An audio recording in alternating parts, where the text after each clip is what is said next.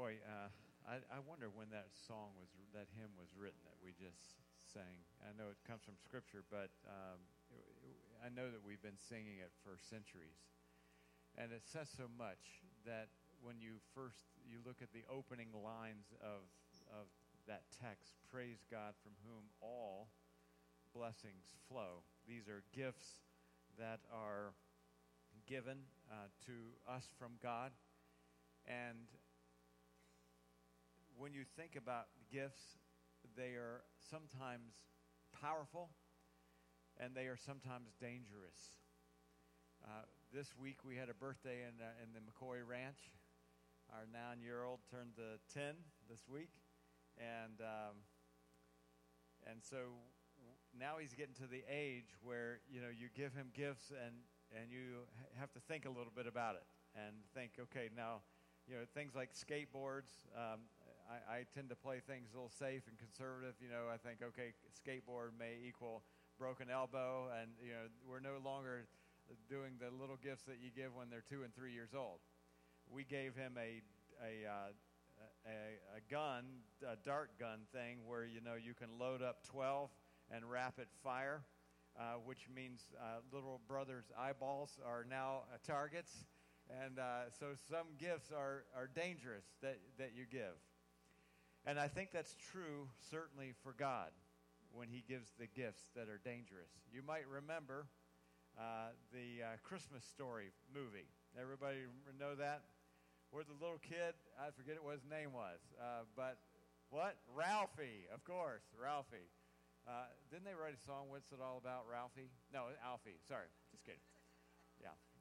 The jokes, I was going to say they get better. They actually get worse, so if you want to leave now, you might as well. So I was thinking about, Ralphie this week, and you remember the film? He was looking for Christmas for the Red Ryder air rifle BB gun or whatever it was, and he kept getting the same response. Well, I brought a little clip for you to kind of remind you. There it is. The holy grail of Christmas gifts, the Red Ryder 200-shot range model air rifle. Ralphie, what would you like for Christmas? Horrified, I heard myself blurt it out. I want an official Red Ryder carbine action 200 range model air rifle. No. Shoot your eye out. Oh, no, it was the classic mother BB gun block. You'll shoot your eye out. Oh, no. You'll shoot your eye out? My mother must have gotten to Miss Shields. There could be no other explanation. You'll shoot your eye out! You'll shoot your eye out! Do you ever wonder if your kids, they see you like that when you're saying, no, you can't drink chocolate milk on the rug in the living room, like, you can't drink the milk or something like that. Who knows? I think of the wonderful gifts that God gives to us, the blessings that we've just sung about, some of them, like how dangerous they are, free choice. God could have said, I'm going to create you in such a way that you'll do exactly what I tell you to all the time. The word disobedience wouldn't even be found in the book because you wouldn't have a choice. That wouldn't even exist. But God said, no, I'm going to take a risk here. I'm going to give you the ability to make choices in your life. Wow, what a gift. I'm thankful that God didn't make us a robot, but we get to choose. Strawberry, vanilla, chocolate. We get to choose between good and bad. We get to choose what we keep, what we don't keep, what we give, what we don't give. We get to choose what we read or not read, or watch or not watch, or listen or not listen, as an act not only of obedience but of love. I'm looking around the room here. We have a few kids, so I'm going to say God gave to us as adults the gift of physical relationship between a man and a woman. It is a wonderful and a beautiful gift, and one that we would call a blessing. And yet when you look at what we've done with that gift, you might say, if you were God, like, wow, when you're in the planning room, it's going to be a dangerous one in the hands of men and women with free choice. of what they do with this whole arena. That's why when you look at the world and billions, not millions, but billions of dollars are spent on the pornography industry, you think, yep, that was part of the risk. Sometimes God gives to us resources, our jobs, our homes. And as a pastor, I've seen so many years where God will bless somebody with something, and then all of a sudden they have the resource, a new job, and they forget the source of the resource. And suddenly that gift of a job or a home or whatever, a promotion, God would like, oh man, I knew it was a risk. Now they think they're a big shot, or now they don't need me. We're getting ready to go on vacation, and I do a little child labor around the house, and they earn some money instead of just giving them money for vacation. I say, hey, you got some weeding outside, and so because our oldest one just had a birthday, and Grandma gave him some money, and then somebody else gave him a little cash and whatnot, and we had these jobs lined up. And I was counting on these jobs to be done. So yesterday, I'm like, hey, it's Saturday. And so I'm asking you, let's get these jobs done. And they was like, no, Dad, I'm good. I got my money. I'm like, okay, I guess I'll do it now.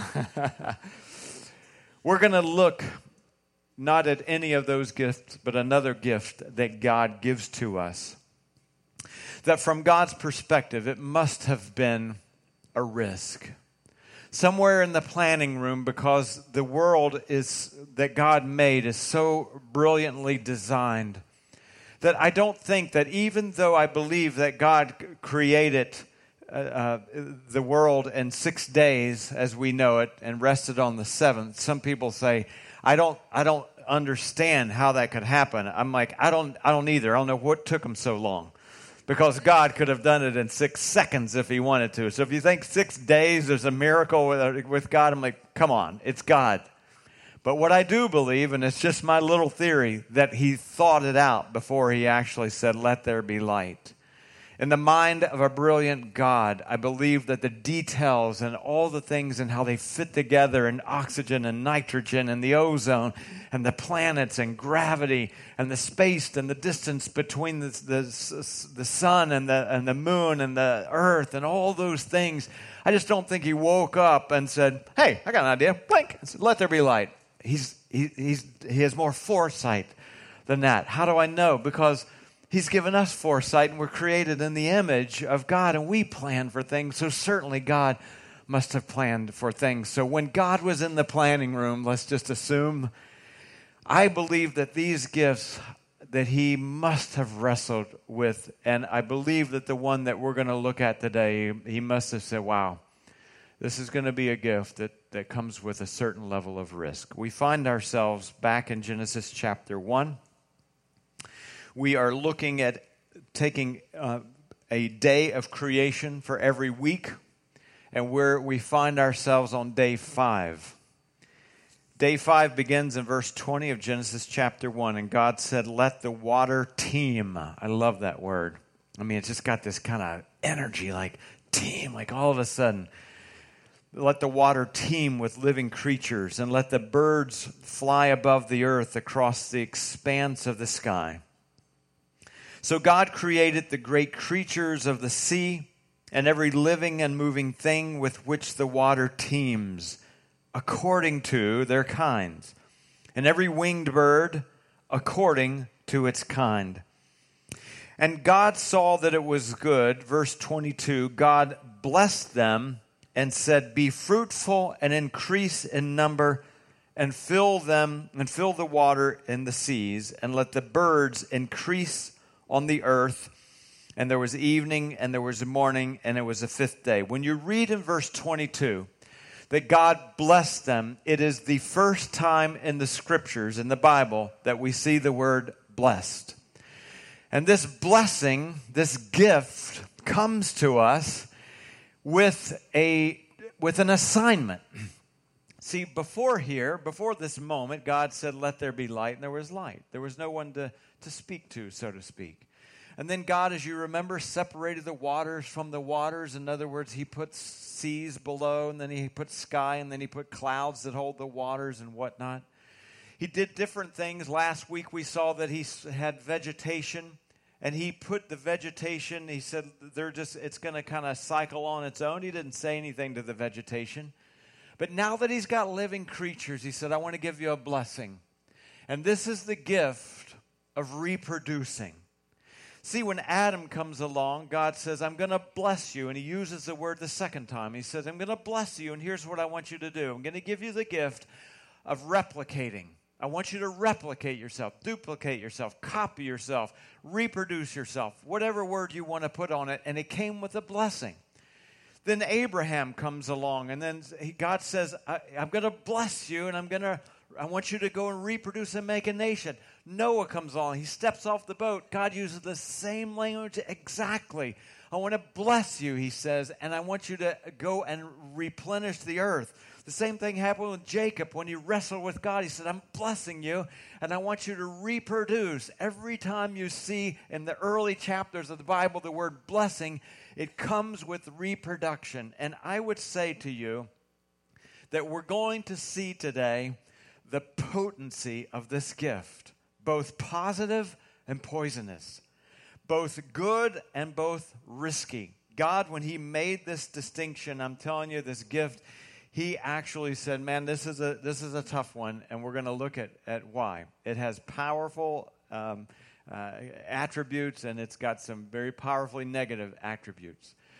Now, you'll remember, if you were here when we looked at day one, that God made a distinction between the Hebrew word create and the Hebrew word make. We tend to intermingle them and interchange them, but not for God. You'll remember the Hebrew word bara means ex nihilo. In other words, created from nothing.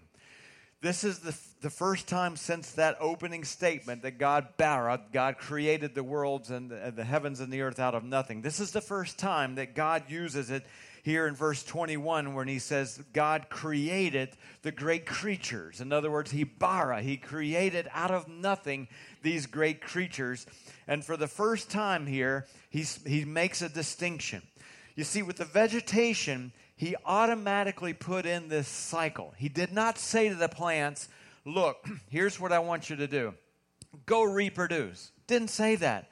There's just something naturally inborn in all plants, vegetation, trees, orange trees, grapefruit trees, rose bushes, that they drop a seed, the seed falls to the ground, and then up comes an oak tree or whatever dropped to the ground. To men, to women, to children, to whales, to the animal kingdom, God said, look, I am distinguishing between what I will do and what I'm asking you to do. See, if you were God, you'd say, look, I said to the vegetation, I made it in such a way that I don't have to command you to do anything because I've set it up in this cycle. Don't forget that God could have created this world any way he wanted to. And he could have just created in some system. I don't even know how it would work, but there's another human being. Wonder where that came from. No, he said, you have to actively be involved. Think about the physical world first. You have to actively be involved to reproduce another person. No one reproduces. No one comes up pregnant and says, I don't know how that happened. Although maybe some people do, but I got a pretty good idea how that happened. There was some level of interaction, of intentionality, because God said, I'm leaving that up to you. I just don't make people out of nothing, and all of a sudden, just like some sci-fi movie, people start coming out of the dust, like the Sandman or any of those. I'm watching a lot of kids' movies these days, so it's the best I got. But God said, nope, you're going to have to do it. So when we read this, it's why Noah, for example, in Genesis chapter 9, in verse 1, look at the language. Then God blessed Noah. God gifted Noah with this gift and his sons, saying to them, you be fruitful and increase in number and fill the earth. So when we go to the spiritual level, not beyond the physical level, it works exactly the same. God made a clear distinction.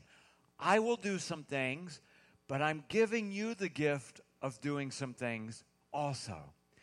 People, Christians, we will use this language like, and I understand it, when we say, I led someone to Christ.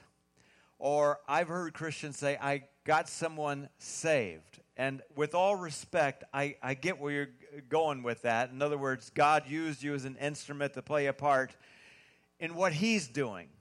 In other words, not what you did. Breaking news from the Scripture. You can't save anyone. You can't make it happen. You, with your logic, eloquence, whatever, cartoon book or whatever it may be. That's how I started coming to Christ. I saw a cartoon book and there were flames of hell and it scared me to death. I'm like, I got to get serious about it. But everybody comes in a different way. But you can't do it. We're told clearly in John 6:44, no one can come to me, Jesus said, unless the Father who sent me draws him. Now, when I'm speaking to someone about Christ, that verse to me is very comforting. It's not like I got to bring the sale and close the deal, because God is drawing a person. I love it when a person is in that mode and they can't figure out what God is doing. I love it. I know they're confused. It's sometimes a tumultuous time in their life, and I'm sitting back thinking, oh, this is cool. God is stirring your pot, and he's drawing you, and you can't figure it out. But trust me when I say just watch what God is about to do. Because when God makes the move, and not when a person says, okay, you convinced me, I'll believe that Jesus is the Savior. No, that is not salvation. Salvation comes when God has drawn, God the Father has, through the power of the Holy Spirit, has drawn a person to Christ. And in that moment, Christ becomes irresistible. I never feel like I've got to talk someone in to becoming a Christian. If I do, I'm interfering with God's part, not mine. Am I passionate about it? Of course. Do I have a job of speaking the gospel? Yes. But beyond that, if someone doesn't accept Christ, am I disappointed? Yes. But I'm not disappointed at my performance. So many people don't open their mouth for Christ because they think they're going to blow it. Let me go ahead and tell you, you will. You're not eloquent enough. You're not intelligent enough to bring someone's spirit in connection with the Spirit of God. It's a supernatural force. That's why Christ said, look, you've got to be born a second time supernaturally. It's something I promise you. If God had given me that gift, I would reach in the heart of people like Iron Man, take out the plug, stick my hand in and go, bink, you're saved. And I would feel so good about myself. And that's why God says, look, I've given some dangerous gifts, but I'm not giving you that one because, Steve, you're too stupid and you're too proud. Because if you could go around saving people, man, your head would blow off. And so God did give dangerous gifts, but he didn't give stupid ones to stupid people like myself. So in 2 Corinthians chapter 5, watch this. If anyone is in Christ, he is a new creation. It is something like the creation of the world that only God can do. We're looking at his part. He is a new creation. The old has gone, and only because of God, the new has come. Watch. All this is from God. Let me tell all the soul winners in the room, go for it. I love people that love to share Christ. But for those of us that do, this is a stark reminder. This is God's part. We do our part by just opening our mouth and saying, Christ is Lord. And then the Holy Spirit has got to come into the mix. Now, having said that, God distinguishes in the beginning here a trait. I'll make the sea creatures. They've got to reproduce. I'm not going to do it for them. I'll make the humans. You reproduce. I'll bring the flood, Noah. After you get off the boat, you reproduce.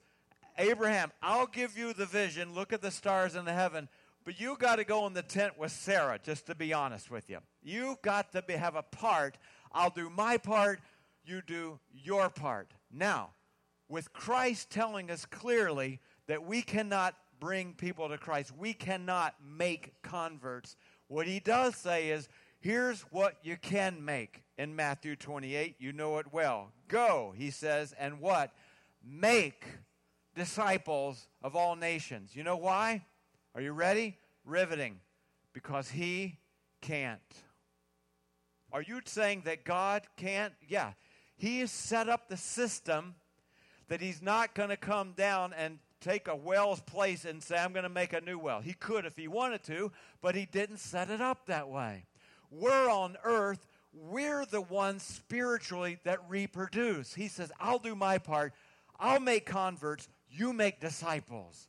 I walked the earth for 33 and a half years or so. Now you're walking the earth. Now I'm giving you the ability to reproduce yourselves. It is a trait of God that is traced through the beginning, through the end of Scriptures. Now, you may say, okay, got it. There is a distinction of what God does and what we do. And from day 5, he says, I'm putting some responsibility in the hands of whales, living creatures, although they don't have hands, and the fins of creatures, and the hands and the feet of human beings. We're clear on that. So what's so dangerous about it? That's a beautiful gift. The word blessed is used. But there is some danger to this gift that God has given to us. Just like the gift of choice, the gift of physical relationships, the gift of resources, all that. This also carries a risk. And there's a few things I want to throw out to you this morning. Here's the first, and the key is in that phrase, according to. See, God, review, makes a distinction. Here's what I do, and here's what you do. And the two shall not meet. Here's your job, here's my job. He also makes another distinction here on day 5. And he also made it in day 4, and he also will make it in day 6. And that is, there's a distinction of what you can reproduce. Breaking news, I can't reproduce a cow. I can't reproduce a cat, a rose bush. I can't. I'm very limited. God said I'm distinguishing that what you can and what you cannot do. Otherwise, I'm like, hey, honey, we're out of milk. I'm going to go make a cow in the back because we need, it would get nuts. God, in his infinite wisdom, I know when you were looking at it this side, like, well, of course. But, human beings do try to act like animals at times. In fact, I saw this YouTube video that has gone viral. 67 million hits on this video of two guys. Well, I brought it. Is it any surprise?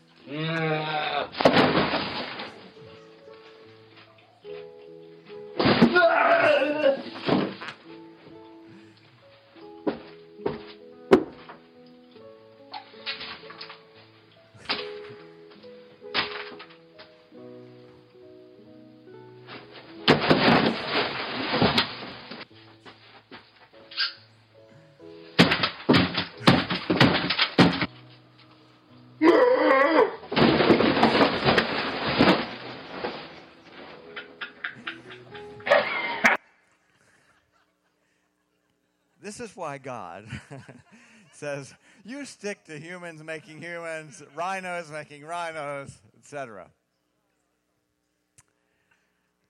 The first danger that I want to throw out to you, and the gift of reproducing, is that we will reproduce according to. We will pass on to those that are copying us ourselves, whether that's good or whether that's not good. Proverbs tells us in chapter 13, verse 20, he who walks with the wise grows wise, but a companion of fools suffers harm. Remember, we cannot ex nihilo. I cannot live one kind of life. I can't be a lazy father and reproduce ex nihilo something out of nothing. I only can make things out of things that exist. And if I'm a lazy dad, for an example, guess what my kids learn? They learn I'm going to reproduce in them how to be lazy, whether I want to or not. It is a dangerous gift. I have the power to reproduce in them something positive, hopefully. But you know how it is for those of you that have kids and something happens and they're in the back seat of the car and they say something like, where did you learn that from? And of course they say, from you. I'm like, you've got to, there comes an age where you have to start handling how you drive in traffic, handling how things happen at home and all those things, because they're like little sponges and they're taking it in. We use a word around our church that's a scientific word, mitosis.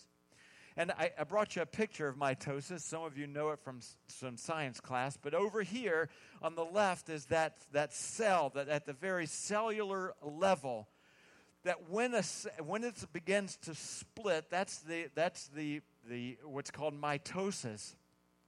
When those cells split, they don't reproduce something different than themselves. They reproduce something identical to themselves. Can you feel the risk when God said, all right, I'm going to let them copy one another. Whatever they're doing is going to rub off, reproduce, and be duplicated. Gideon, for example, we've looked quite a bit at Gideon, who had 300 soldiers. And when they came to that moment of warfare, Gideon looked at his 300 soldiers who were vastly outnumbered, and he said these words, watch me, he told them in Judges chapter 7. Watch me, follow my lead, and when I get to the edge of the camp, do exactly as I do. When we launch our discipleship track, which is right on the edge of launch, our very first measurable is called imitate. You have to live an imitatable life. Does that mean perfect? No. Here's imitatable. I show up with my disciple and say, man, I tell you what a day. I was overloaded.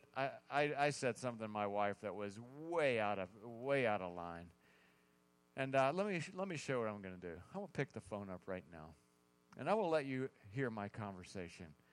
Sweetheart, it's all your fault. Sorry. Sweetheart, I'm really, really sorry. That's imitatable. It frees us from some legalistic expectation of being perfect. It's like, I screwed up, but I'm going to, like Paul, I wrestle with my own flesh, and that's duplicatable. That's imitatable. And this is what has been missing, I believe, in the church world, that we've been more informational than transformational. People, we've heard enough truth, honestly, to last us the rest of our lives. People now need to see, disciples now need to see that replicated so that they can duplicate it, that they can watch it, they can see it, they can live it out, they can see it lived out, they can see the mistakes, they can see the course correction, they can see all of those things so their life is transformed.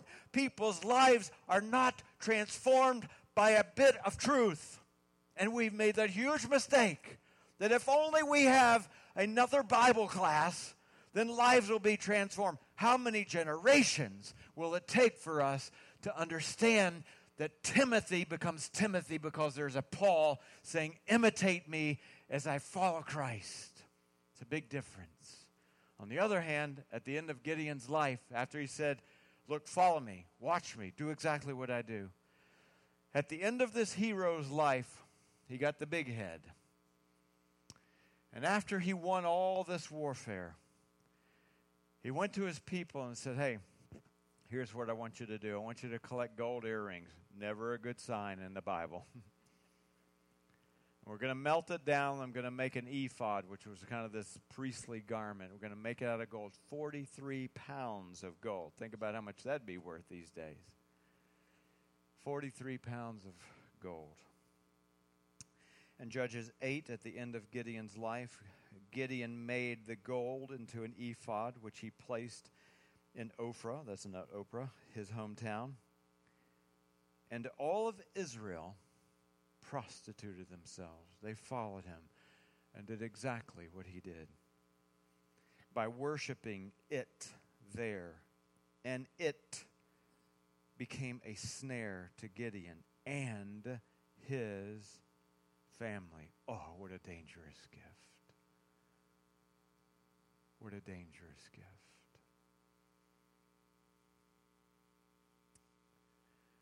Somebody's watching you. And sometimes you have no idea who that somebody is. Within your grasp, you have a powerful gift that God very riskily gave to you. Your consistency, your generosity, your selflessness, your faithfulness, your prayer life, your time in the Word of God, I'm telling you, powerful without ever having to say a word. When my kids come in the early morning in my office, they will often find me on my knees on an exercise mat because my knees are too old now for the cement. What are you doing, Dad? You lose something? They don't ask me that anymore. No, honey, I'm talking to God. I'm talking to God. And if you have children and you've taught them to pray, you'll know there is no more beautiful moments than hearing them pray. We have a powerful gift, but we also have the gift of the risk of being inconsistent. You're teaching your children. You're teaching those around you. The words you use, all that is reproducible. The second gift, the second danger, I think, is that it doesn't stop with one person, reproduction. Whales make whales that make whales. I know, that's profound, isn't it? Trees make trees that make trees. Otherwise, we just had one tree and that was it. But reproduction means there are ripples. There's chain level effects going on.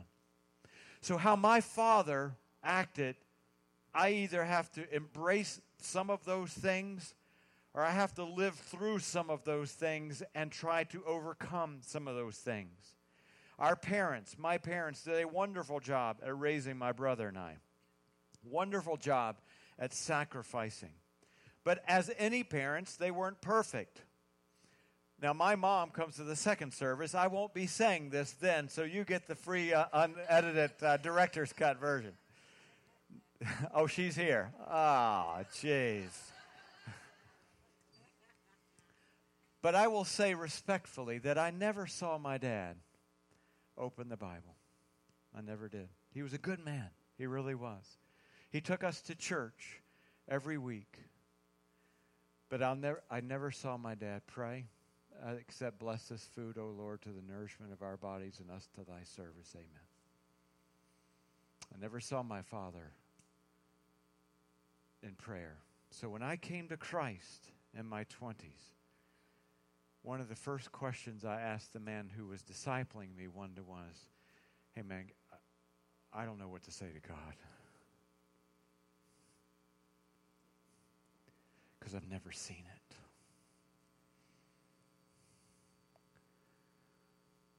And that rippled down from his father, my grandfather, who was a good Methodist, on Sunday mornings. So it's not just the danger that we can replicate ourselves, good or bad, but that replication goes from generation to generation if we're not careful. It is so profound that when I'm reading passages like Nehemiah, and which was actually verse that we saw during worship was from the same chapter of Nehemiah in chapter 9. And the whole city, which was God's plan and strategy and dream, had come into ruins. And Ezra and Nehemiah, they saw the condition of what had happened. They said, man, we got to rebuild the thing. And so against all opposition, they rebuilt it. And when they had rebuilt it, they said, let me review why we stand here in this moment, in this chapter of our nation, which we all love. And he said this in chapter 9, verse 34. Nehemiah said, our kings past, our leaders, our priests, and our fathers did not follow your law, assuming what's written here is ripple after ripple after ripple, generation after generation after generation, replication after replication after replication, generation after generation. All in their past, they forgot your word, God. They did not pay attention to your commands or the warnings you gave them. But see, now, today, as a result of those ripples, we're slaves. Slaves in the land that you gave our forefathers so they could eat its fruit and the other good thing that it produces.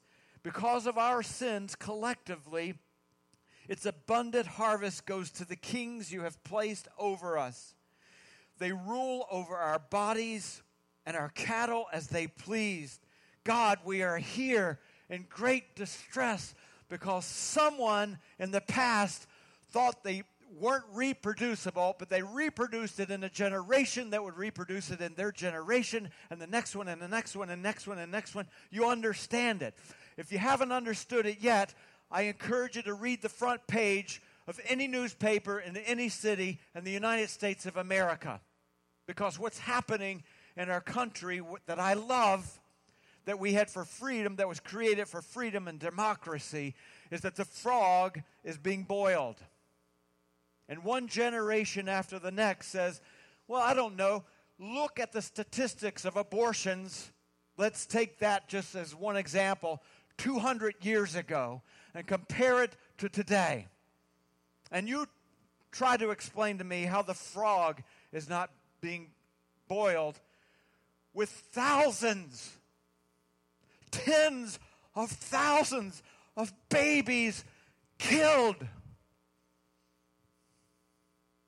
Oh my God, help us. Help us. It's a train that is recklessly run away.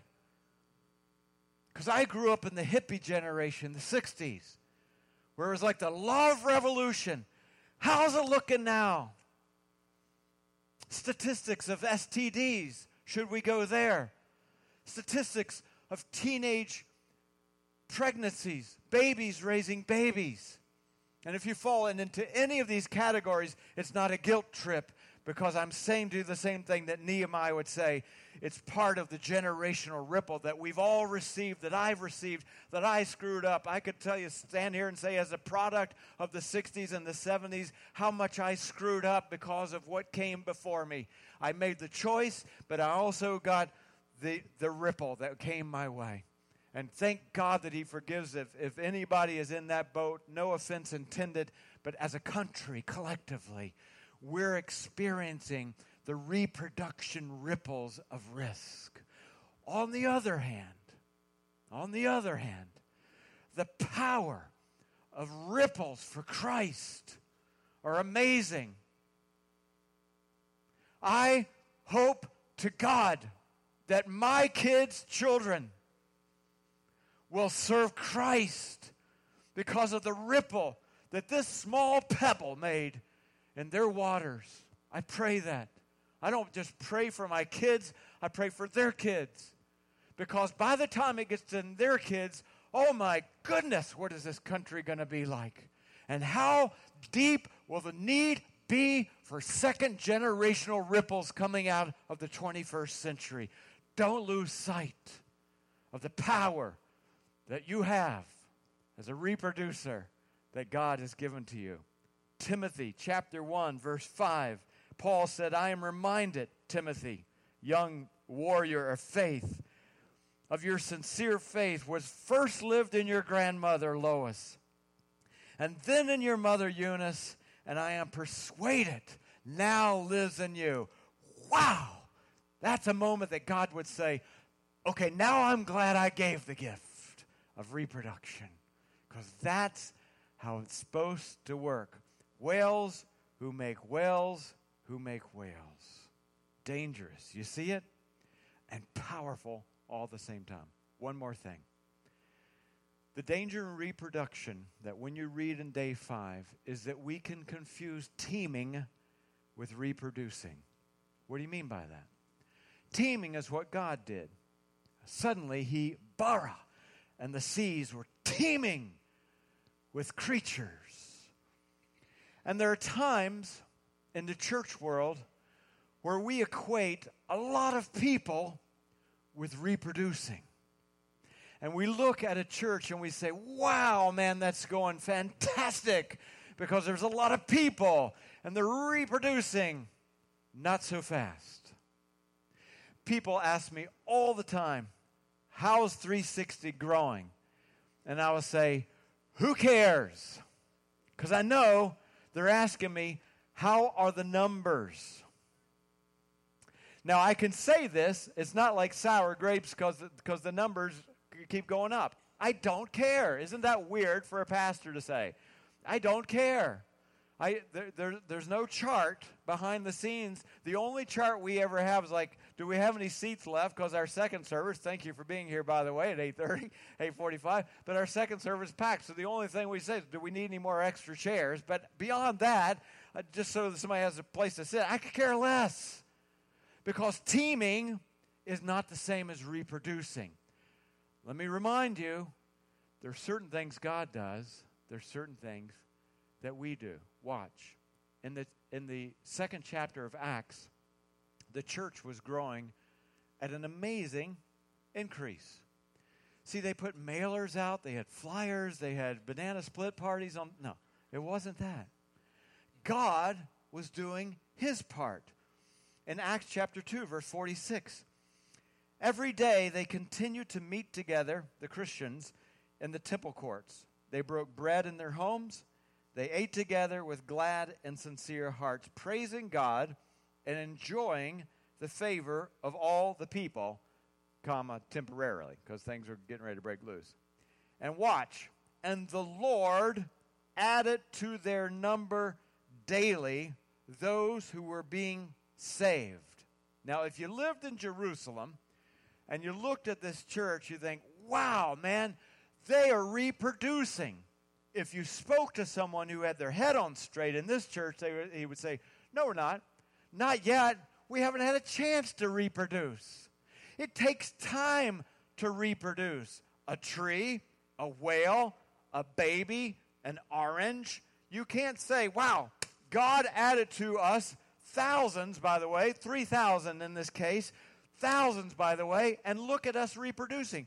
You can't reproduce anything in that short amount of time. God is teeming now when you look at the church. He's teeming. If you ask somebody in the church, boy, you guys are reproducing. Oh, no, we haven't had a chance to reproduce yet because that takes time. And there's a difference, and we confuse the two, and that's the danger. People being added to the mix is not reproducing. Reproducing looks more like this when Paul spoke to Timothy in chapter 4, verse 12. Don't let anyone look down on you, Timothy, because you are young, but set an example. That's your job. God, Timothy, he can't do that for you. He can't do that. You got to set an example for the believers in how you talk, how you live, how you love, how you trust in faith, what you watch and you don't watch, your purity. See, that's going to take time for people to see that. Be diligent in these matters. Your part, not God's. You got to be diligent. Give yourself wholly to them. Watch, so that everyone may see your progress. That is reproduction, not teaming. You see the difference? Huge deal. in this day and age. Because churches will say, we're reproducing. God say, not yet. Don't forget who's adding here. Don't ever forget, I'm Bara, man. I'm Bara. That's my department. On the office door of God, it says Bara. Yours doesn't say that. You're down the hall. You do what you can do. Let me do what I can do. There are times with this powerful gift of reproduction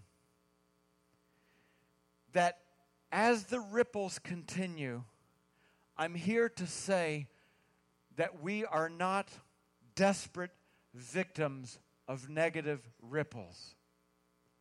There are moments when Lois, the grandmother of Timothy, said, nope, my mom wasn't a believer in God, but I'm going to be.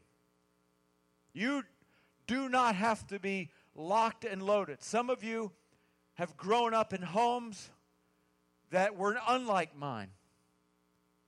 You've grown up in homes where when you say the word father, there's a trigger, a painful trigger. Or mother, there's a painful trigger, or either one. And maybe you grew up with a father who didn't pray or didn't read the Bible or any of those things. You may have grown up with atheist parents. You may have grown up with parents that came from my generation, boomers, who went for the gusto, and everything is about me and my big house and boat and everything else. You may have grown up watching that. You can be the person in this generation that starts a new ripple. You don't have to go with the flow of reproduction. You can start a new tree. On the next to the last day in school, my now 10-year-old came home and he said to me, I ate lunch by myself today, Dad, alone. Well, he's a very, if you know him, social person. There has been a kid in his class this year that has pummeled him with the most raunchy crudeness that your mind could imagine. We even talked to the mother who was in denial about this boy and said, please help, let's work as a team. We didn't call to slap your hands, but can we work as a team? She goes, that's not happening. I'm like, okay. That's all we can say and do. And all through the year, we've had to say to our son, look, you're going to hear these words. This is nothing new under the sun. And you're going to see this and hear this. You see, there are people at work that they may have their Playboy in the third drawer, or they may have their favorite websites, or they may do this or after. I remember when I first came a Christian, I was a painter, painting buildings and whatnot, and everybody partied on Friday, and they had a ping pong table they'd set up, and they'd just get wildly, blindly drunk. And I would have joined them like anybody's business years before. I'd been dancing on the ping pong table. But I remember having to say, no, a new ripple is going to start. Well, sweetheart, how come you ate lunch alone? He said, Dad, you've taught me this year that it might take some courage. And all the other kids were gravitating because raunchy is currency in the fourth grade, if you don't know. Like, when you get into middle school, sometimes it's sports, and sometimes, in high school, it's the car you drive. There's currency for every age. And unfortunately, crudeness is a currency, and it's cool if you say, raunchy words or whatever. And I looked him in the eyes and I said, I've never been more proud of you. And I promise you, somebody was watching you. You say, how come you didn't come eat with us? Because I just don't. I can't stand that language anymore. I'm like, I'm so proud of you.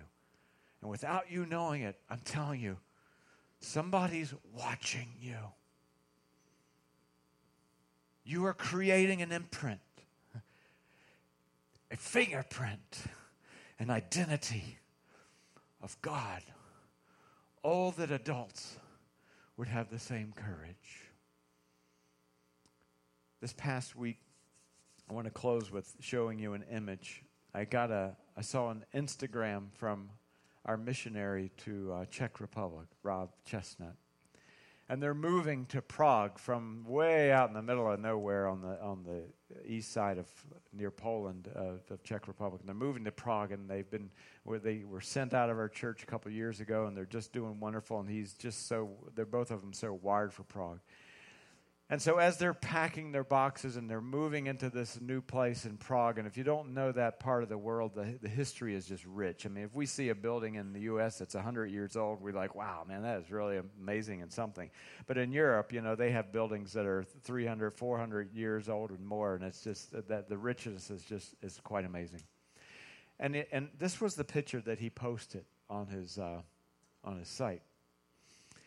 And so I emailed him, communicated right back, and said, wow, man, I'm looking at this new apartment that you're moving into in Prague, recognizing that their history in the last 60 years has been rich of suffering, of agony, of occupation of communist nations, of the Velvet Revolution, of liberation. And as I looked at this, I thought, man alive, think about the stories. If those walls could talk. Who lived there 60 years ago in Prague? And the impressions that were made. And so I'm like, can you tell me anything of the story? Who lived in this apartment and what they were like? And you know what he emailed back? He said, we did. This is my apartment. And that's 2 years only. I said, dude, you got to quit smoking. Because it's getting all over your walls. Here's the point and the picture I want to leave with you today. It doesn't take long to leave an imprint. And I want you, don't look at me for right now. I want you to, if we can go back to that picture, I want you to look at that picture of these imprints. And I hope that will be burned in the image of your mind this week. Realizing that whether you like it or not, you are making an imprint. What an amazing and beautiful blessing from God. What a dangerous and risky gift. Father, thank you for this reminder of day 5 that you have put in action something that has not changed. Your job, our job. And we can only reproduce, God, according to. Wow. Wow. I pray you'll embed that in our minds, our hearts. But beyond that, God, I pray you'll embed that into our actions. What we stand for, what we say, what we don't say, how we trust, how we pray, how we read, how we love your word, how we love you, how we love our spouses, how we love our children, how we love you enough to let go in generosity, what we don't love, what thrills us, what doesn't thrill us. All those things, God, our frame is making a mark, which could potentially go from generation to generation. Oh, deepen this in us, God. Deepen this thought and this reality in our lives. We ask it in Jesus' name.